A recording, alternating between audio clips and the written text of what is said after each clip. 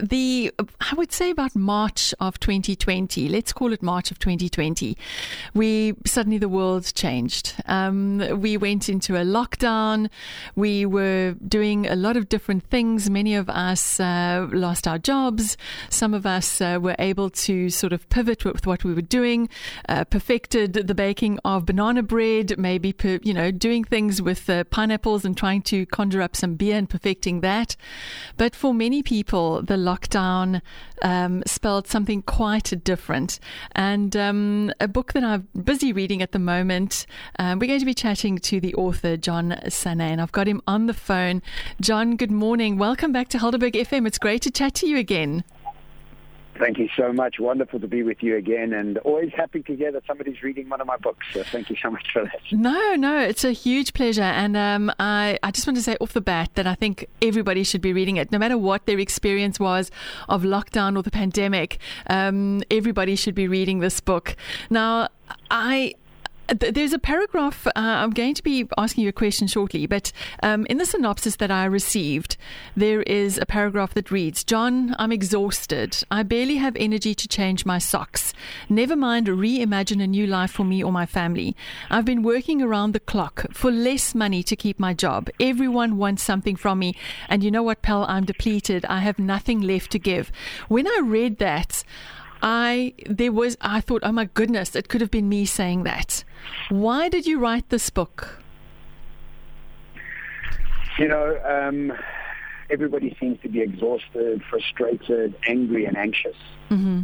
And I wrote this book because everywhere I go in the world, I pretty much get the same response, is that people are not willing to step up and do the work to meet the future and what it needs. They are still doing what they've always done and exhausted from the process. And because of that, aren't able to lift their heads to try and figure out what's next. And the book is really about saying, look, we're all in the same boat together. We're all exhausted. We're all at the end of this massive cycle, which I talk about in the book. But It really becomes our responsibility to start to heal our past, to mourn our sorrows courageously, and to move on and to start to recalibrate our skill sets for what the world requires from us in the future. There seems to be a blanket victim mindset in the world of saying, poor me, can't believe this is happening to me. And I was also stuck there, and I share this in the book, but that's why I started writing the book, is because I wanted to share with people how I got out of my sort of loop of thinking and feeling like that. Now, that's the first part of the book. You talk about your experience with that, and you call that first part of the book anguish. And when I read it, I'm going to be very honest with you, I went, really? That was your experience? And then as I was reading it, I thought to myself, but wait a minute, Vanessa, not everybody had a safe little bubble at home. I was lucky enough to have my family around me at home. I didn't have to stress about them. We created a life for ourselves through lockdown, and I really don't joke. When it was banana bread and sourdough bread and all that sort of thing, and we had this nice little bubble. But for you, it was something completely opposite. Tell us more. Look, I was also in a fantastic bubble, I got to say. I was with my parents on a farm in Limpopo, up in the mountains. So we had all the freedom, banana bread and sourdough bread that we could stomach. Yeah. But what had happened for me is that my career of moving around the world was all of a sudden shut down. All the income that I was earning was shut down. The feedback that I would get from audiences around the world sharing my work was gone. And I share this in the book, I was changing my bed sheets with my mother at 45 years old. And it dawned on me that I was living this life that I never, ever dreamed for myself, to be stuck here as an adult male with my parents in their home. And I had pockets of sort of enjoying the bubble with my parents, because it's a luxurious time to spend 6 months with your parents. Yeah. But also the deep sorrow of losing my hard-earned life, as well as having to mourn my future memories. All my future projections, intentions, and goals all of a sudden were taken away from me. And so I wanted to share with people that it's okay to be sad. It's okay to be depressed, and it's a bad thing for us to try and avoid these sort of things. And I think as a society, we do everything we can to avoid sadness. And I think that's a very, very dangerous thing to do, because it's easier to be angry than it is to be sad. And so what we see is the world that's super angry, but just hasn't processed any sadness and sorrow. So I wanted to share with the reader that, look, this is how I went through the process of processing my depression and sadness that I went through. It's a very heartfelt, and I acknowledge that, and I thank you for it, because it also made me sort of look at things that I had lost that I'd potentially just sort of shoved aside because I didn't want to deal with it. But now the thing is that, you know, we're now at a point where COVID has effectively sort of moved into the background, but it was a monumental shift in the world, something that none of us had ever experienced. And many of us are going, but we want to go back to the way it was. But you're saying, no, it's changed forever. You talk about possibilism, because a lot of people say, no, just be optimistic. Things are going to go back. But you talk about this great word, possibilism, and being a possibilist. But how do we do that in the way the world has changed? Well, you know, we are moving into a very strange new world. We have the advent of artificial intelligence, blockchain, and all these sort of things that are on the horizon. They don't quite make any sense at the moment, but they will over the next few years.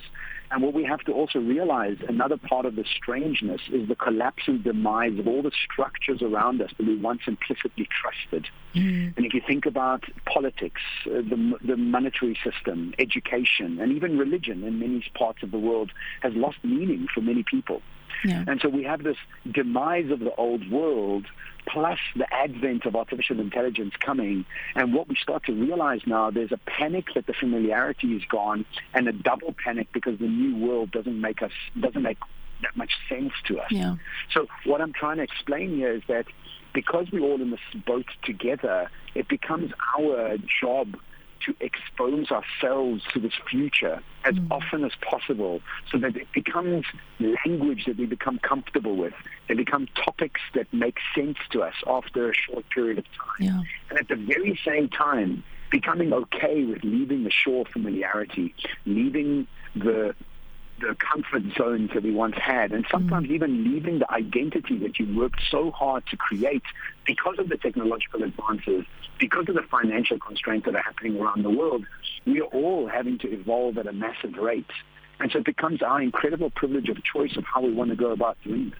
Absolutely. And I must say, I mentioned to you off air that that section of the book I have reread many times and I'm going to read it again, because there's certain things, concepts that I actually cannot grasp, but there's a part of me saying that I need to understand it, because you can't just, if it's changed, you can't just sort of say, well, it doesn't apply to me, because it applies to all of us. And is discomfort the thing that we need to become comfortable with? Does that need to become the friend? Beings, yes, exactly. So as human beings, what we always seek is more comfort. We make more money to bring about more convenience into our lives. We become more civilized because we want to create more convenience and seamless services around us. And we've been exceptional at doing that as human beings. I always laugh because a hot shower in the mornings, for me, is the height of civilization, right? Yes. Hot water brought to you to change your mood and warm you up. But in this time of change, seeking comfort is very dangerous. Seeking comfort zones is very dangerous. And I talk about something called the dopamine reward prediction error in the book. And this is Stanford University telling us that what we've done is we've designed a society, an educational system, a corporational system, an organizational system that only celebrates outcomes. And this is a problem that our neuroscience needs to be retweaked for us to realize that because we don't have any certainty ahead of us, we can't only be waiting for certainty and outcomes to celebrate, which means we don't release dopamine inside our heads through the struggle. And in this time of change, seeking discomfort, celebrating the struggle, the process, and the effort becomes a superpower. Because in the space of celebrating struggle, you look forward to learning new things. You look forward to unwinding and unlearning aspects of your head and your brain and your thought process, because you understand that the future requires a different version of myself. And that's why the book is called Who Do I Become, or Who Do We Become? Because that's really what we need to be doing, is asking ourselves, how do I meet this future at what it needs from me, instead of complaining that it's moving at such a pace? Absolutely. I'm chatting to John Sanai. He is the author of Who Do We Become? John, I can chat to you for a very long time because this book really opened my eyes in terms of that, of how the world has changed and things like that. Now, it sounds like quite daunting, but the final chapter or the final part of the book is called Adventure. Is there light at the end of this tunnel of discomfort? Is there a toolkit that you give us to help us through to navigate these changes? Absolutely, and I think we always have to leave every sort of hero's journey on an optimistic viewpoint. But remember that the hero has to do a lot of work, has to evolve at a pace to be able to meet this challenge. And if I just give you a quick synopsis, is that in agricultural times, our bodies, our brawn and our muscles were our most important asset as human beings to work the fields for 16 hours a day. When the Industrial Revolution arrived, factories replaced our bodies, and we had to learn something new called knowledge, left-brain process-driven thinking, and IQ. Now that we're moving into the quantum artificial intelligence age, we realize that just like factories replaced our bodies, artificial intelligence is replacing our intelligence. And so we have to start developing a new skill, and this skill I call intuition. And intuition, most people will think to me and say, well, I can't pay rent with my intuition, John. What are you talking about?